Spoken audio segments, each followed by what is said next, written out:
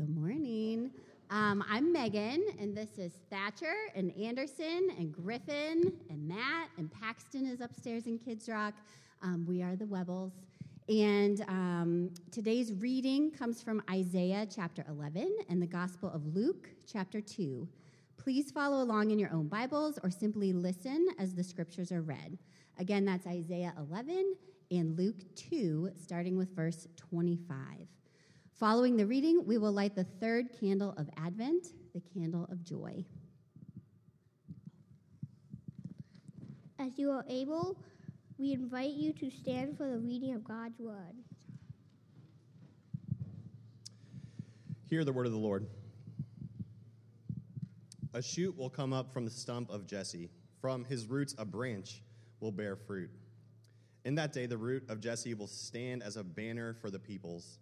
The nations will rally to him, and his resting place will be glorious. Now there was a man in Jerusalem called Simeon, who was righteous and devout. He was waiting for the consolation of Israel. The Holy Spirit was on him.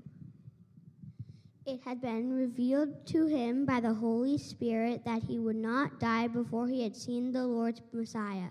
Moved by the Spirit, he went to the temple courts. When the parents brought the child Jesus to do for him what the custom of the law required, Simeon took him in his arms and praised God, saying, Sovereign Lord, as you have promised, you may now dismiss your servant in peace. For my eyes have seen your salvation, which you have prepared in the sight of all nations, a light for revelation to the Gentiles and the glory of your people Israel. The child's father and mother marveled at what was said about him. Then Simeon blessed them and said to Mary, his mother, This child is destined to cause the falling and rising of many in Israel, and to be a sign that will be spoken against, so that the thoughts of many hearts will be revealed, and a sword will pierce your own soul too. This is the word of the Lord. Thanks be to God. Thanks be to God. You may be seated. The past 2 weeks, we've lit the candles of hope and peace. Today, we light the candle of joy. May we be filled with joy because of the hope and peace we have in Jesus. May we be reinvigorated to trust the Advent promise that one day we will see Jesus face to face, and sorrow and sighing will be no more. Let us pray. God of joy and jubilation, you strengthen what is weak, enrich the poor, and give hope to those who live in fear. Help us to be grateful for the good news of salvation, and help us to remain faithful to you. Strengthen our hearts while we await the glorious return of Jesus. Amen. Well, good morning, Haverhill Commons. I'm going to adjust the microphone here. Is that good? All right, great. My name is Bryn. I am one of the pastors at Anchor Bay Church, which is a sister church of Haverhill Commons, and we did a little preacher swap today, so Pastor Marcus is preaching at my church, and I get to be with you guys, so I'm so glad to be able to worship with you. I was here, just before Halloween, so I feel like I, know you guys now, so why don't we take a minute and just be quiet before the Lord, invite the Holy Spirit to speak to us through this passage about Simeon. It's a really beautiful passage, and I'm excited to dive into it with you this morning, so let's just be quiet and think about the things in our lives that we are waiting on, and invite God to speak into those places. And I'll open us with a word of prayer after a moment.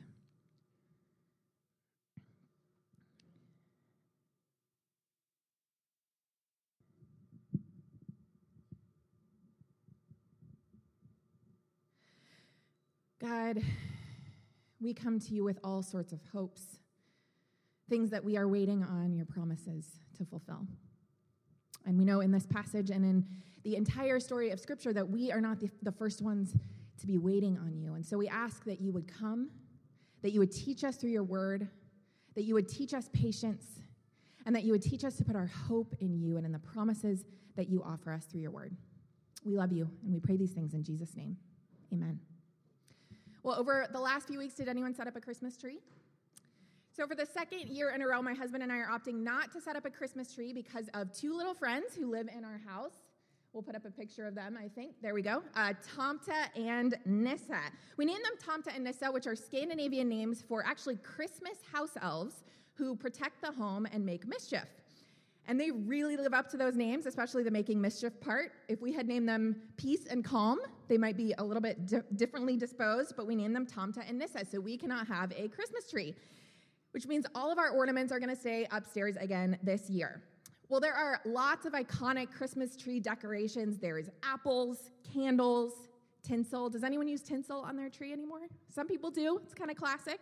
Tinsel. So lots of Christmas traditions have stories behind them, and so does tinsel, the reason for why people put tinsel on their Christmas trees. The earliest record that we have of tinsel comes from Germany, a story that happened in about 1610, or kind of came about in 1610.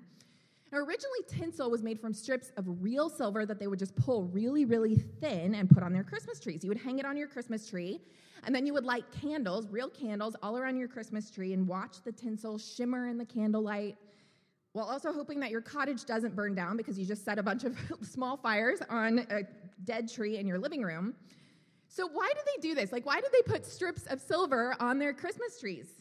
Well, there are myths and legends that surround the reasoning for putting tinsel on Christmas trees. Most are Ukrainian or Germanic, but they all have one similarity: spiders.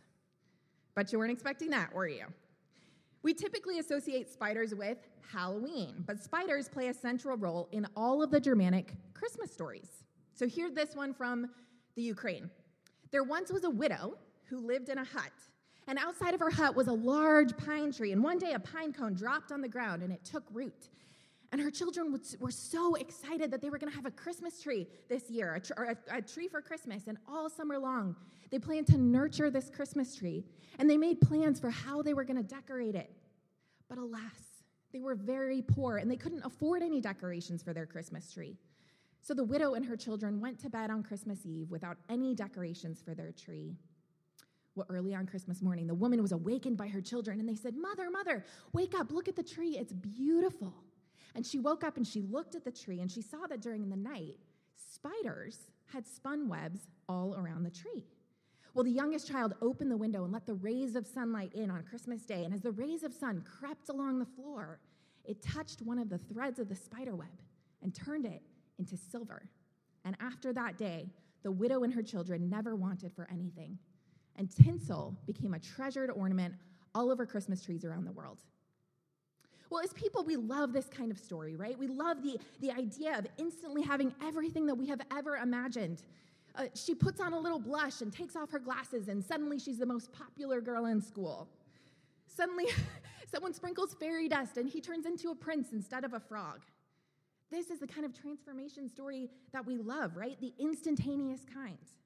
And instantaneous transformation, it does happen in the Christian life. When we meet Christ, boom, everything is different. Boom, instantly the old creature passes away and the new has come. Boom, instantly we are adopted into the family of God and we become children of God.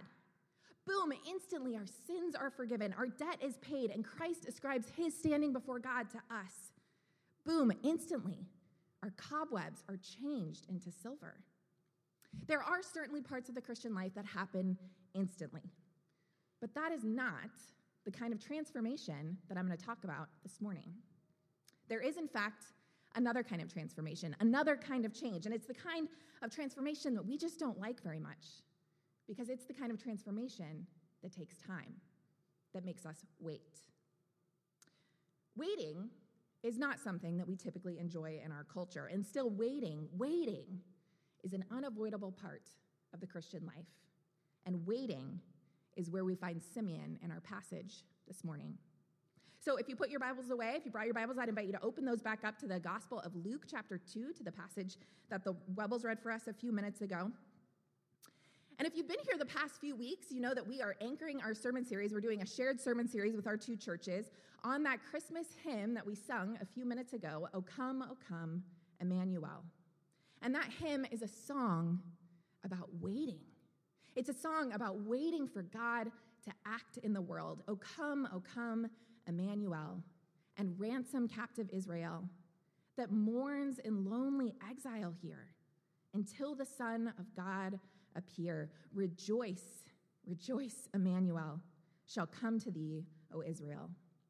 And this week the lyrics continue. O come, thou rod of Jesse, free thine own from Satan's tyranny. It's another lyric about waiting for God to act, about longing for something to come, about longing for freedom from sin and death and evil in the world. And I'll be honest, it has felt a little weird the last few weeks to do an entire sermon series just on waiting, one sermon after another about the unknown. It's a whole sermon series about longing for something.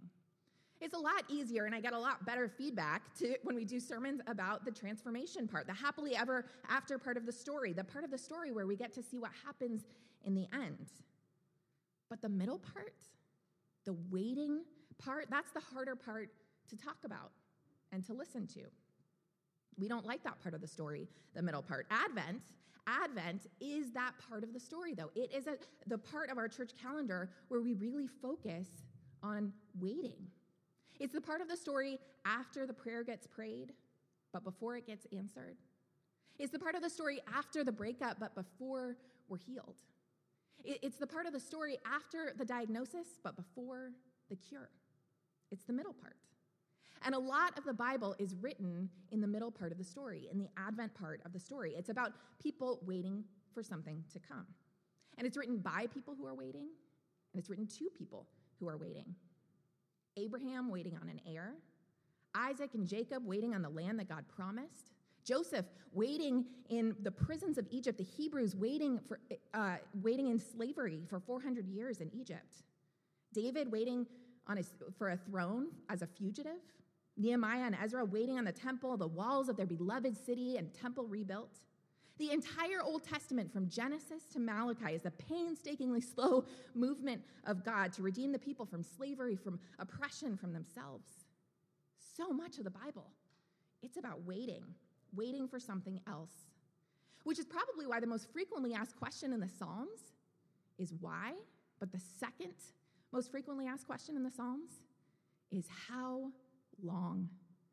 How long is this going to take? How long are we going to have to put up with this? How long are we supposed to wait? And so after years and years and generations of waiting, Israel's prophets, they start to talk about a different day, a day when God is going to fulfill all of these promises. The prophet Isaiah gets quoted a lot this time of year, and he talked about a Messiah who would fulfill all the promises of God. He said things like, a shoot will come from the stump of Jesse. From his roots, a branch will bear fruit. A root of hope and change and love will come out of this obscure family line, this line of Jesse, and it's going to bear fruit that we have never seen and never imagined before in our world. And that promise, it gave the Israelites hope for something different when everything else seemed to be taking so long. Hope. When you think about that word hope, what does that mean to you? What are you hoping for? If you were to imagine hope for a second, what would you hope to change in the world? I read an article a few years ago about how to talk to kids, because I don't have kids, so I have to read articles about how to talk to them. And one thing it said is that when an adult is trying to make a connection with a kid, the automatic kind of first line of conversation is to comment on how they look. So like, oh, don't you look pretty? Or I really like your dress or your outfit. And it's well-meaning, but over time, these kinds of conversations can communicate to a kid that the most important thing or the most noteworthy thing about them is how they look. And so this article suggests that instead of making your very first comment or observation about a kid to be about their appearance, start with something about something that they're interested in or something that they feel or maybe something that they think about. Talk about their mind or their heart. And they suggested that a framework for that question, one question could be, if you had a magic wand, what would you change about the world? If you had a magic wand, what would you change about the world? In other words, if you had a magic wand, what would you hope for? Well, sometimes a kid might say, well, I hope for a magical unicorn. And that would be fair. Everyone should get a magical unicorn. But sometimes their answers are a little bit more profound. I would hope that no one gets bullied. I would hope that everyone has lunch in school. I would hope that all the world's wars in the world could cease. What do you hope for? And I think it's a great question for adults, too. If you had a magic wand, what would you change? What would you transform instantly from spider webs into tinsel? What would you make different? What do you long for to be made right? If you were to hope for anything in the world, what would you hope for? Think about that for a second. What do you put your hope in? There's this interesting thing in the Bible about that word hope. So in the Old Testament, there are two main Hebrew words that get translated into English as hope. The first is the word for hope, yachal. Can you say that with me? Yachal. It literally means to wait. To wait. Like in the story of Noah and the ark, Noah had to yachal for the floodwaters to recede for weeks. To wait, yachal. And the second word for hope is kavah. Can you say that with me? Kavah. Kavah, which also means to wait. It comes from the Hebrew word kav, which literally means cord or rope. When you pull a kav tight, there's this tension until there is a release. That's kavah. There's this feeling of tension and release while you wait for what you hope for. So in the Old Testament, hope is about waiting. It's about expectation. It's about that promise that something else is coming, something else that we haven't seen yet or maybe even imagined yet. Well, all over our world, we have reminders that things are not as they should be right now. Racism, terrorism, mass shootings, mass incarceration, income inequality, the refugee crisis, broken families, broken hearts. We know and we feel in our bones that there are spider webs that need to be transformed into silver. As a world, we are waiting. As a church, we are waiting. And in the Gospel of Luke, Simeon was waiting. Simeon's whole people have been waiting. They've been waiting for God to keep God's promises. They've been waiting for the fulfillment of God's prophecies. And by the time we meet Simeon, a lot of people in Israel had stopped waiting for God to act. They had stopped wondering when God would keep God's promises. And they started to wonder if God would keep God's promises. Some people had stopped waiting on God to act entirely, but not Simeon. By the time we meet Simeon, he is a really, really old man. He was waiting, but he knew who to put his hope in, his kavah in. Simeon continued to cling to this promise that God had given him, that Simeon would get to see God's Messiah before he died. So let's take a look at the story. Luke 2, it says this. Now there was a man in Jerusalem called Simeon who was righteous and devout. He was waiting for the consolation of Israel, and the Holy Spirit was on him. The Holy Spirit was on him. For Simeon, it was not a matter of if, but when God would act. Not if God would act, but when God would act. And there's an important distinction to that. If waiting and when waiting. If waiting produces stress and anxiety, is God going to change my life? Is God going to save me? Is God going to heal me? But when waiting, it takes deep breaths. It remembers the times that God has been faithful in the past. If waiting isn't sure if God is going to keep God's promises, but when waiting means knowing that God will do what God said God is going to do, and God is going to do it in God's own time. Now, on the surface, it can seem like, and sometimes feel like, waiting is just a passive exercise. It means doing nothing and accomplishing nothing, waiting for someone else to come do something for us. But when waiting isn't passive, it's active. It's hopeful. It is rooted in the expectancy that God will come. But there's something important about that too. Expectancy versus expectation. Waiting with expectancy and waiting with expectation. God tells us to bring our desires to God, so we should never shy away from asking God for the things that we hope for in this life. But when our desires become demands or expectations that we place on God, then we have taken God off of the throne and put ourselves in that place. We expect God to act a certain way, and that way happens to be our way.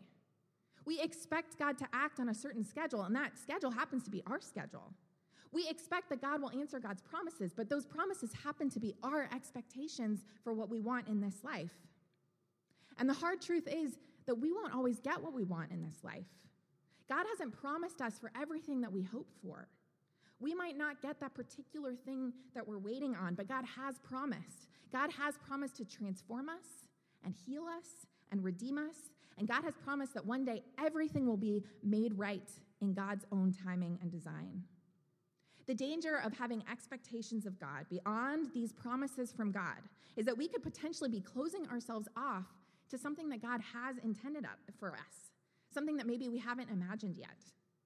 But waiting expectantly, waiting with expectancy, it opens us up to possibilities that we have never dreamed about. And it's in that expectant, when waiting place that Simeon meets Jesus. So I know we're jumping ahead a little bit in the narrative. Normally we don't talk about Jesus' birth until Christmas Eve, but this story is so beautiful and so important that we wanted to talk about it during our Advent season.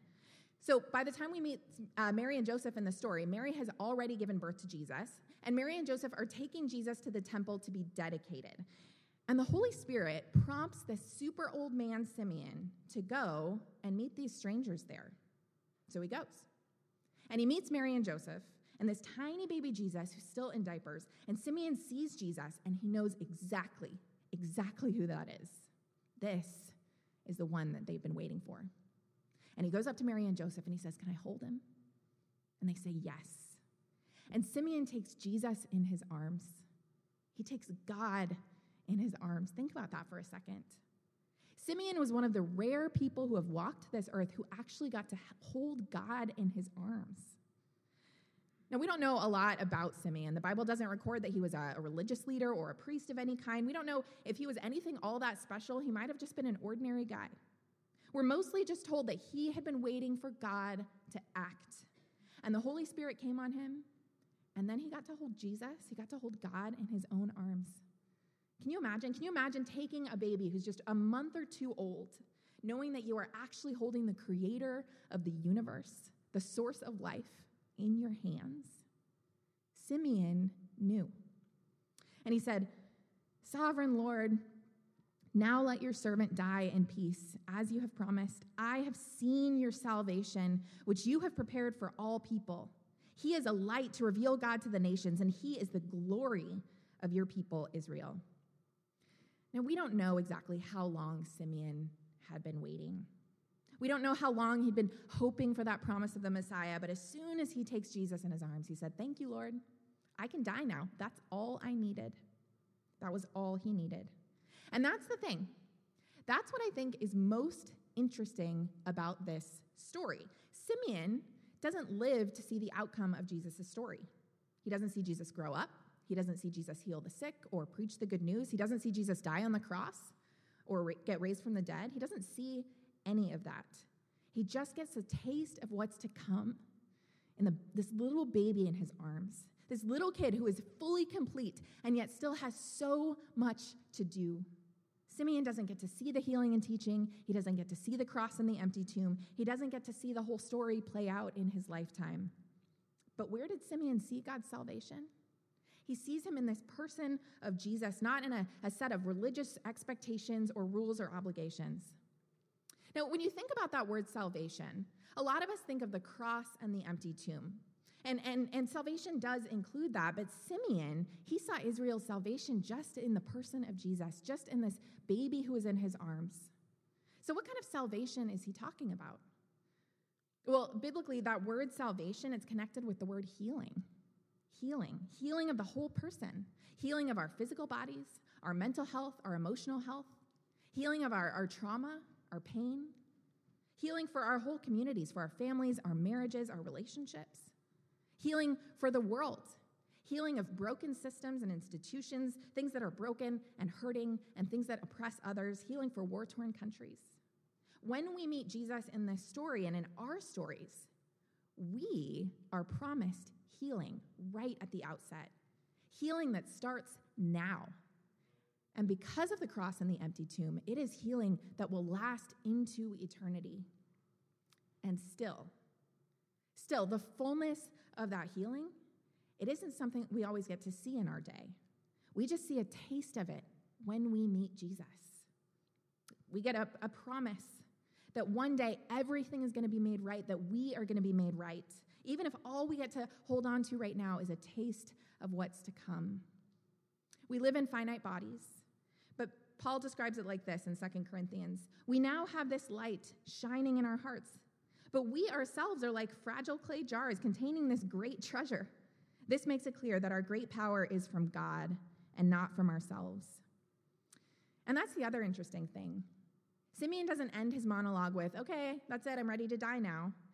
He looks at Mary and he says, this child is destined to call the falling and rising of many in Israel, and to be a sign that will be spoken against, so that the thoughts of many hearts will be revealed, and a sword will pierce your own soul too.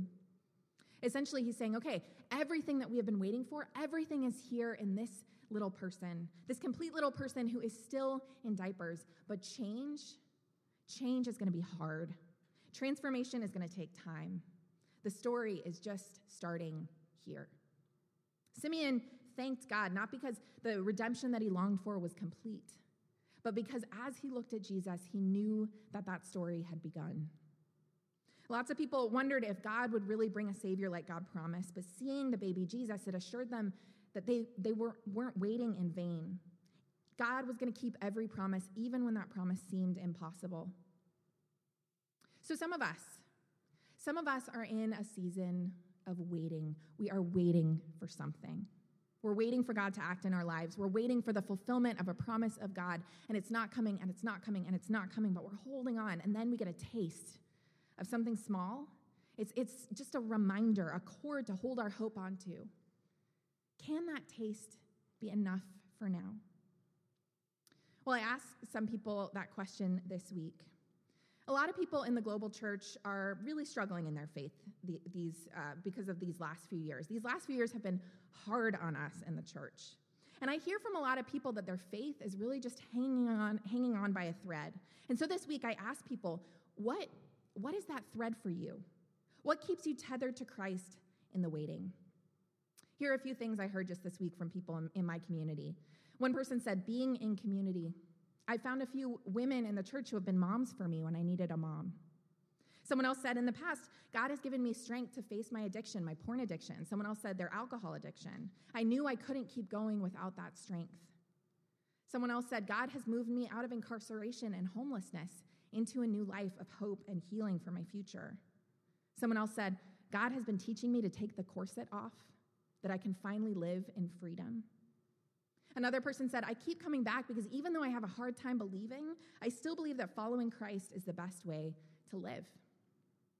Now, we often think of hope as this kind of optimistic future kind of promise, but hope, it isn't rooted in optimism or in the future.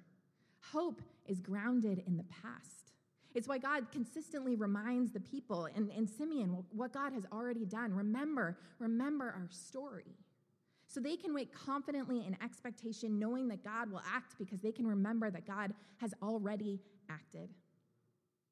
So what about you? What keeps you connected? What is that thread for you? What part of the story, what part of your story with God keeps you coming back? What reminds you of the promises? What keeps you tethered to hope? What tethers you and grounds you? What is that thread that keeps you connected to Christ, even in the midst of all of your waiting? Let's pray.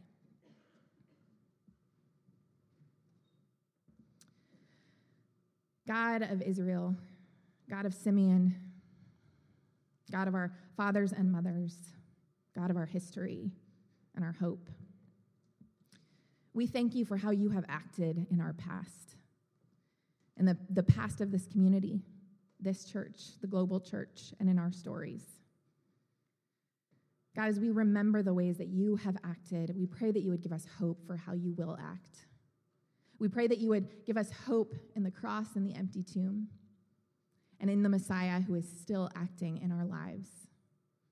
And we ask that as we wait with expectancy, that you would take our expectations and push them far from us, and instead replace them with you and the desires of your heart and the things that you want for us. We ask that you would change us and transform us into people who look just like you. We love you, and we pray these things in Jesus' name. Amen.